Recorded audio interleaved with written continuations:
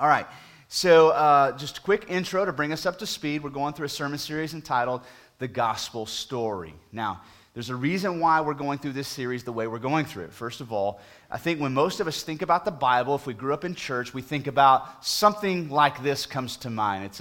It's a list of books. Most of us, or some of us, can put them in some kind of order. We know that Genesis is the beginning. We know that Revelation is the end. The Gospels, Matthew, Mark, Luke, and John, are somewhere in there. And so something like this comes to mind. But what we're doing in this sermon series is we're actually looking at the overarching story of the Bible, the gospel story, a story of redemption. And so what we did last week is we started in Genesis 1 and 2, looking at really the first big event in this story, the opening scene of the story at creation. So what we're going to do this week is we're going to move to chapter 3 of Genesis and look at the next really big scene in the story, which is the fall.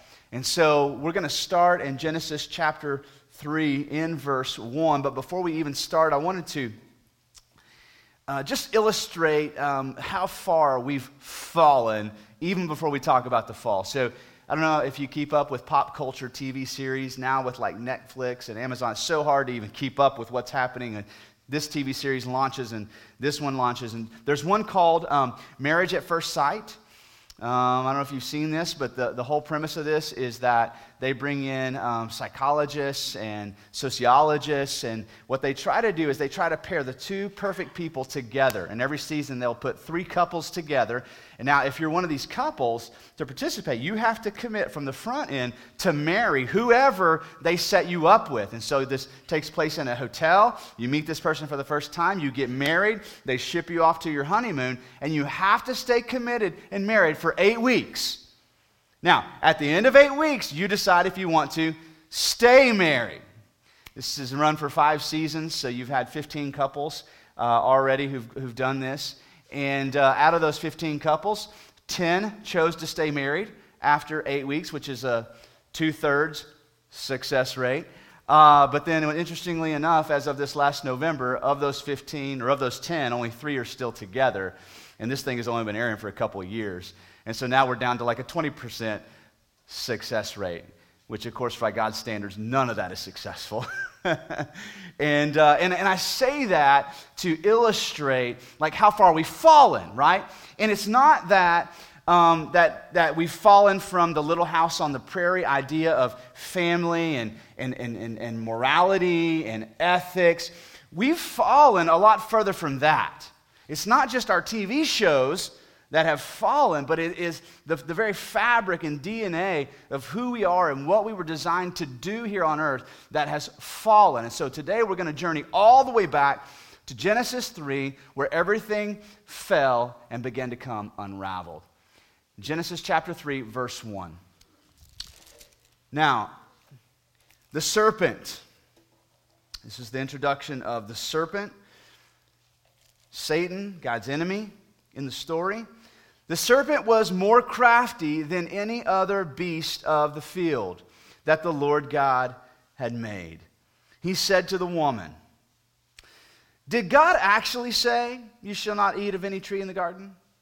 And the woman said to the serpent, "We may eat of the fruit of the trees in the garden, but God said, 'You shall not eat of the fruit of the tree that is in the midst of the garden, neither shall you touch it, lest you die.' The serpent said to the woman, 'You will not surely die, for God knows that when you eat of it, your eyes will be open, and you will be like God, knowing good and evil.'" So last week we looked at day 6, the creation of man, how we were created, human beings were created from the beginning to worship, to dwell in rich community, and to live missionally, building a kingdom for God. That's what we were designed to do. Right? And in that design, God gives a command to the man, "You shall not eat from the tree of the knowledge of good and evil. The day you eat of it, you shall surely die." So now the serpent is referencing that, and in a way, hijacking that to create a lie. What's the lie? I would propose this is the greatest lie ever told. It's a lie still being told today, and many of us today have bought into it and believed the lie. And here's the lie. Autonomy. The lie is autonomy. What does autonomy mean? Here's some other words that you can use to describe autonomy. Independence, self-sufficiency, self-government, self-rule, sovereignty. You follow me now? This is the greatest lie ever told, that human being, mankind, man, woman, you can be sovereign, independent, self-sufficient, self-governing, self-ruling, autonomous. And ultimately, what the lie is this. The serpent is saying to the woman, and keep in mind the man is in earshot. We know this because he's with her. So the lie is given to both of them. The lie is this. You don't have to submit to God and bear his image. You can bear your own image. You can be your own God. And what does he say? God doesn't want you to be what? Like him. Now, what's interesting is we learned last week we were created in his what? Likeness. What does that mean? We talked about last week. To reflect who he is. That's not what the serpent is saying. He's not saying that God doesn't want you to be in his likeness reflecting him. What the serpent is saying is God doesn't want you to be like him. To be self-governing, self-ruling, to develop your own standards, to decide your own destiny, your own purpose in life. And this is what I would propose to you is the greatest lie ever told and believed. And many of us, our lives are inundated with struggle. We think about our testimony, and every struggle comes from believing this lie. Think about it. I mean, every sin is rooted here, right? I know what's best for me. Yes, I know what God said the end results would be or what the effect would be if I did this. Adam and Eve are fully aware of that, right? She said it, we'll die. But you know what? I'm going to choose my own path, my own destiny, my own route, my own decisions. I'm going to choose what I believe will make me happy. Verse 6. So when the woman saw that the tree was good for food and that it was a delight to the eyes and that the tree was to be desired to make one wise, she took of its fruit and ate. And she also gave some to her husband who was with her, and he ate. Then the eyes of both were opened. This is what I want to focus on right now. Opened. And they knew that they were naked. And they sewed fig leaves together and made themselves loincloths. So what were their eyes open to? Now remember the name of the tree the name that God gave the tree? It was the tree of the knowledge of what? Good and evil, right? And we know from the 7 days of creation that God stamps each day with the word, it is good. So at this point, in Genesis chapter 2, before this happens, man and woman only have a knowledge of what is good. Everything they see is good. Everything they touch is good. Everything they smell is good. Everything they feel is good. So when Adam looks at Eve's unclothed body, it's good. It's not distorted. It's not perverted. It's good. When Eve looks at Adam undressed, she sees him, and there's nothing embarrassing about that. There's nothing distorted about that. She sees it, and that's good. But now their eyes are open. Now they have a knowledge of what is not good.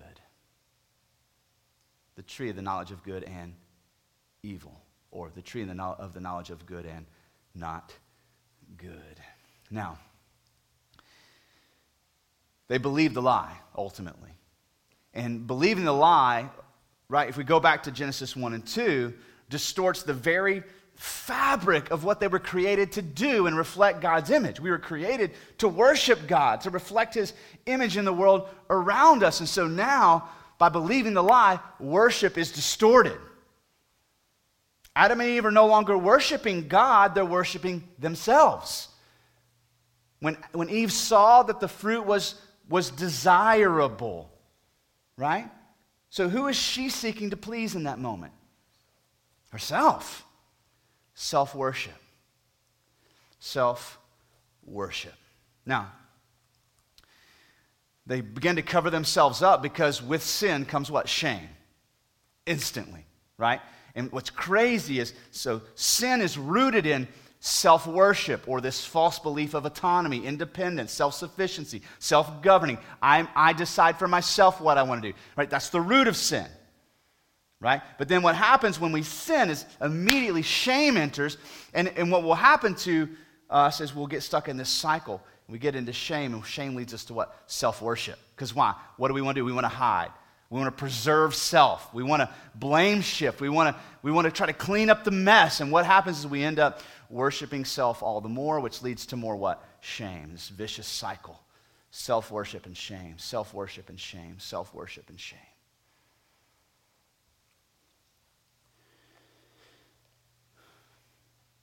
The two responses we see from Adam and Eve, verse 8. They heard the sound of the Lord God walking in the garden in the cool of the day. And the man and his wife hid themselves from the presence of the Lord God among the trees of the garden. But the Lord God called to the man and said to him, "Where are you?" He said, "I heard the sound of you in the garden, and I was afraid because I was naked and I hid myself." He said, "Who told you or revealed to you you were naked? Have you eaten of the tree of which I commanded you not to eat?" The man said, "The woman who you gave to me, you gave to be with me, she gave me the fruit of the tree, and I ate." Then the Lord God said to the woman, "What is this that you have done?" And the woman said, "Me? No, the serpent deceived me." She knew right away, she believed a lie, right? "Serpent deceived me, and I ate." Now, we talked about that cycle of self-worship and shame, and the two things that happen when we encounter shame, we just saw it play out right here. First thing is we hide, right? Get in this vicious argument with your spouse, and in the end you realize you said a bunch of things you shouldn't have said, and you're feeling shame for that. The last thing you want to do is go back and own it, right? Or is that just me?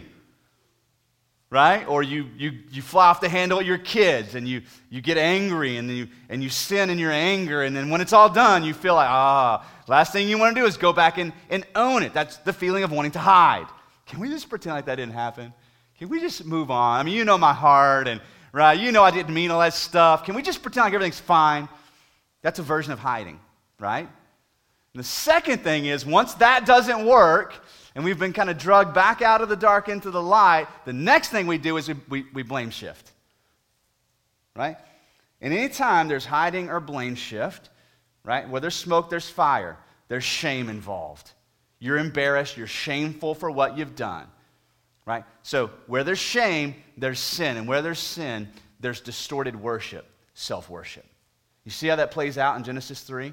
And it plays out in 2018 in our lives as well. Right? This isn't just about Adam and Eve and a tree in a garden. This is about Hallie and Jason in our house last Thursday night. Right? It's about Jason and his son Calvin last Wednesday morning getting ready for school, and Calvin won't get his act together. And right? This is about our lives. Now, here's what happens. God, obviously, as he's asking these questions, he already knows the answers. Right? He's not seeking information. What he's seeking is repentance. And there is none at this point. And so God follows this up with the curse. He curses the serpent. He curses the ground. We're going to look at verse 16 and specifically what he says to the woman. To the woman he said, "I will surely multiply your pain in childbearing. In pain you shall bring forth children." That happens, right, ladies? Okay. "Your desire shall be contrary to your husband, but he shall rule over you." And I want to focus on that last sentence first. So here's what happens. When our worship gets distorted, which is what happened with the serpent, worship got distorted, here's what follows. Now our community gets distorted. Did you catch the verbiage in that last sentence? Your desire, woman, shall be contrary to your husband. You're going to want things he doesn't want. You're going to want him to do things he doesn't want to do. There's going to be tension in the marriage. Your desire shall be contrary to your husband, and he shall rule over you. This is not the God design of leadership here. This is barbaric, authoritarian, trample over leadership here. This is a result of the fall. Now, to further understand what was being said here, if you go to the next chapter where you find Cain and Abel, you remember this story, right? Cain and Abel. So God's warning Cain about what sin does. And in verse 7 of chapter 4, he says, if you do well, will you not be accepted? And if you do not do well, sin, listen to this, is crouching at your door. Listen to the wording. Its desire is contrary to you. Does it sound familiar? But you must rule over it. Same wording here describing this battle between human flesh, right, and sin. Sin is always crouching at the door, looking to devour you, to kill you, to steal from you. You must rule over it. That's the wording here. That's the tension now being applied to marriage. Well, that explains a lot, doesn't it? The reason my wife and I argue is not because of personality clash, it's because of the fall. The reason my wife and I argue is not because of all the things that I think she should do differently and all the things she thinks I should do differently. There's tension there. There's a wrestling there. Her desire is going to be contrary to mine, and my desire is going to be to rule over her, to dominate her in a non-godly, non-biblical, non-Christ-centered way. Whether I do that with my physical strength, or I do that with my voice, or I use manipulation, or I use my silence as a tool against her. All my motives are the same now. Why? Because of the fall. And so with distorted worship, we see the next thing that goes is distorted community. That's why they hid from one another right off the bat. You see that? Before the fall, husband and wife were together, they were naked, and there was no shame. They had intimate community. And as soon as sin entered, what happened? Boom. We see disunity. Practical implications of distorted community. Lack of trust. Any trust issues in the room? Okay? That's a distortion of community. That's not the way God designed community to work. Lack of trust is the opposite of what we were designed to do. We were designed to dwell in rich, unified, transparent community. Lack of trust. I'm only willing to let you into my life at a level I'm comfortable with. Lack of intimacy. I'm only going to let you know the version of me that I'm comfortable with you getting to know. There's some stuff about me I'm not comfortable with you knowing.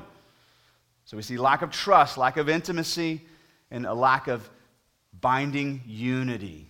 What do we mean by that? It's the easy come, easy go society. It's the society that says, hey, let's get married for 8 weeks. If it doesn't work out, let's bail. No big deal. And that's not just a TV show, is it? That's indicative of our culture. And it's not just marriages, it's friendships. It's church membership, right? The second something goes wrong and I feel tension, what do? I'm backing up. I'm gonna back away from this. I'm gonna withdraw intimacy and unity and trust here. Until you can show me that I need to let the guards down and come back. And what do we do? Easy come, easy go, bail. You know what? I was looking for somebody when I found you. I'll just find another. And that becomes this worldview that is accepted in our culture today. What happened to for better or for worse? What happened to, no, we're not going anywhere. We just got to work through this. Tension doesn't mean that I married the wrong person. Tension's going to happen. Tension isn't to be avoided. It's to be what? Work through. And so we see distorted community. Next thing I want to look at, starting in verse 17. He said, and to Adam he said, because you have listened to the voice of your wife and have eaten of the tree of which I commanded you, you shall not eat. Cursed is the ground because of you. Now listen right here, guys. In pain you shall eat of it all the days of your life. So for the lady, she's going to feel pain in childbirth. For the man, he's going to feel pain when he works. Thorns and thistles it shall bring forth for you, and you shall eat the plants of the field. By the sweat of your face you shall eat bread, till you return to the ground, for out of it you were taken, for you are dust, and to dust you shall return. So what was the mission we talked about last week? Be fruitful and multiply, and then have dominion over the created world. It's the mission. Expand the kingdom of God through multiplication. Now you see how mission's distorted? Ladies, now childbirth is going to be painful. God's making that announcement here. He could have even said, ladies, some of you are not going to live through childbirth. It's going to be painful. Not even make you resent your husband. Even more. Right? It's part of the curse. Men, working the garden by God's original design was joy-filled. It didn't steal life out of you. It infused you with life. Is that how you feel at the end of your workday? No. Most of us know. We're tired. It was hard. Whether it's my back or my brain, I'm tired. It was hard to work the ground this day. It was hard to work the ground this week. Why? Because now our mission has been distorted.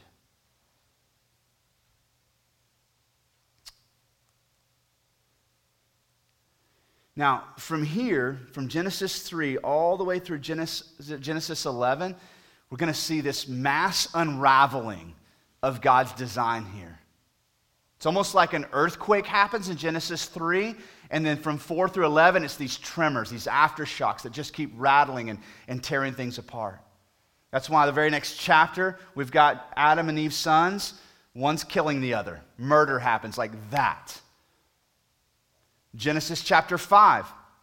Listen to this. This is the first 3 verses. This is the book of the generations of Adam. So we're about to read about the genealogy of Adam. When God created man, he made him in the likeness of God. So we get that reminder. Male and female, he created them, and he blessed them, and he named them man, and they were created. When Adam lived 130 years, he fathered a son in his own likeness, after his image, and named him Seth. And this sets forward in motion, this passing on from generation to generation, this distorted image-bearing quality. Right? So Adam was created in God's image. It gets distorted in the fall. Then he passes that on to Seth. And Seth passes that on to his children. And his children pass it on to his children. We talked about this last week. Just giving birth to new people doesn't fix our problem. Right? Which leads us to the flood account. Listen to this, the next chapter, Genesis 6, verse 1. When man began to multiply on the face of the land, and daughters were born to them, the sons of God saw the daughters of man were attractive, and they took as their wives any they chose. It's not a 2018 issue. Right now it's a Genesis chapter 6 issue. Listen to verse 5. The Lord saw the wickedness of man was great in the earth, and every intention of the thoughts of his heart was only what? Evil continually, or all the time. What started as, hey, let's sow some fig leaves and hide from one another, has become incredibly distorted and dark, hasn't it? So what does God do with the flood? He wipes out an entire generation of people, humanity, and starts again. Does that fix the problem? No. That leads us to the tower of the city of Babel, Genesis chapter 11. In Genesis chapter 11, sin has culminated again, and man is now seeking to make his own name great, is what we read about in Genesis 11. That was the motive behind building this tower, was man wanted to make a great name for himself. You see that self-worship is still driving, that distorted worship, leading to what? Distorted community. Now, they're rallying together, they're organizing. Let's build our own city, our own kingdom, our own tower. Let's make our own name great. Let's don't be image bearers. Let's be like God. Distorted mission. And this is where God separates the nations by confusing their language. And so much of Genesis 1 through 11 is really just going back to this idea of the story. It's the introduction to the story. It explains why when God called Jonah, he ran. Right? It explains why Saul, right, was not a good king. It explains why David, even one who was a decent king, right, was corruptible and committed adultery and murdered. Explains the rest of the story. Leaving humanity, longing for, yearning for someone to rescue us. Self-worship is what initiated the fall. Adam and Eve didn't want to be in God's likeness. They wanted to be like God. Once worship was distorted, community and mission followed. Self-worship still has the same effect on our lives today, doesn't it? Show me a husband and wife going at one another, and I'll show you self-worship like that.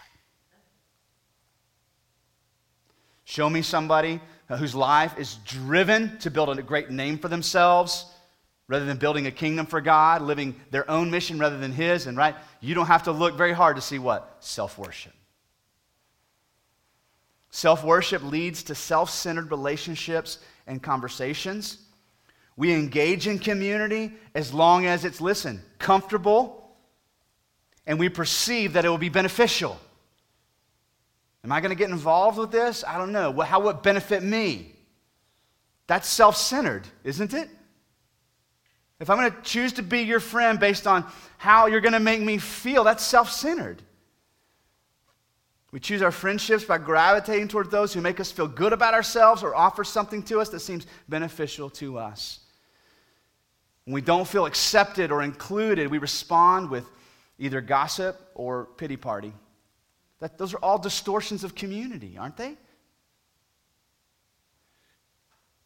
Self-worship leads to self-centered mission. We engage in mission that makes us feel better about ourselves. Think about that. We engage in mission that oftentimes makes us feel better about ourselves. Isn't that self-centered? But I'm doing this for other people. We help those that we perceive are in need. We engage in the part of the mission that interests us or sounds like fun. We go on mission trips that are appealing to us rather than being open to go somewhere completely uncomfortable. Do something completely uncomfortable. We engage in personal evangelism when it is perceived to be safe or comfortable or easy. We love that, right? When the coworker comes and sits down and says, "Will you just tell me how to become a Christian?" Yeah, now I'll engage in personal evangelism, right? It's easy, it's safe. I don't have to worry about offending you or not having the, right? It's comfortable. All these distortions stem from believing the lie. What's the lie? God doesn't want you to be like Him. Autonomy, independence, self-governing, self-ruling. You and I were not created to be autonomous beings. Hear me. You were not created to be an autonomous being. You were created to live in submission to God, to reflect His image on the earth, to dwell in rich community, interdependence, needing one another. Living His mission, not your own mission, His mission. We were not created to be autonomous beings. There is only one being that is truly autonomous. Guess who He is? God. The only being who is self-sufficient, self-governing, independent, and truly sovereign. And when you or I seek to become autonomous, what are we trying to do? Be like Him. And everything unravels, right? Everything unravels from there. I want to land here today, and we're going to come back next week and start leaning towards hope. Because it kind of leaves off kind of dark, doesn't it? Kind of hopeless. And we're going to next week come back and start leaning towards the hope that we find in Jesus. And that'll take us up to Easter, and I'm excited about where we are. But here's what I want to do today is we're talking through these distortions. Surely you were thinking about your own life and where these distortions have played out in your life, maybe in the last week, maybe even this morning. I don't know. Just going out on a limb here. And so what do we do today with that? What do we do with that? Here's what's awesome about the story. We already know how it ends. Right? We know where the rescue is. That's when we have a cross on our stage. We don't have to wait until next week or till we get to Matthew, Mark, Luke, and John to know that God rescues us. And I don't know where you are today. If you've never encountered the living God personally for yourself, like I want you to know today, more than anything, he wants to engage you in this relationship. And he wants to begin restoring all that has been lost. And it starts by trusting in Jesus and him alone. That's where we have to start. You can't just add church attendance to your life and think that's going to fix anything. You can't just come show up and sing songs with us and think that's going to fix anything. You've got to, in your own relationship with God, by faith, trust in Jesus as your Savior. If that's you today and you would like somebody to talk with you about that or to pray with you in making that decision, in a moment our prayer partners will be down front and at the back, and they'd be honored to pray with you today. Or maybe you're here this morning and you're a Christian, but yet you're seeing how prevalent the struggle still is and how prone you are to continue to believe the lie, right? And how that impacts community and mission and all of your life. And so today would be a day of maybe just revisiting the cross fresh and anew, realigning worship off of self, because that's where it went wrong. That's where we have to start in getting it back right, isn't it? So if your marriage is in a wreck, you don't start with marriage counseling. You start by going to the cross. Then we work on marriage counseling and all those kinds of things. But you've got to get your worship right first. And so maybe that's where you are today. And when we sing this next song, that's my hope and prayer, is that we would realign our hearts and allow God to recalibrate our affections towards him. So I'm going to invite our worship team, you guys come on up, and our prayer partners to move forward. I'm going to pray for us, and then we're going to respond. Father, thank you for... God, the way that you tell the story. And God, as we read Genesis 3 today, we're so, you've made it so clear that Adam and Eve's struggle is our struggle still today. God, we're still prone to believe the lie.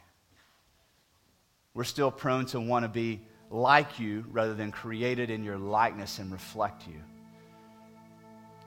And so, God, this morning I pray that today would be a time of sweet surrender for us, that we would journey to the cross, some of us for the first time, some of us for the 1,000th time, that, God, you would recalibrate our hearts this morning, you would realign our worship off of ourselves and back onto you.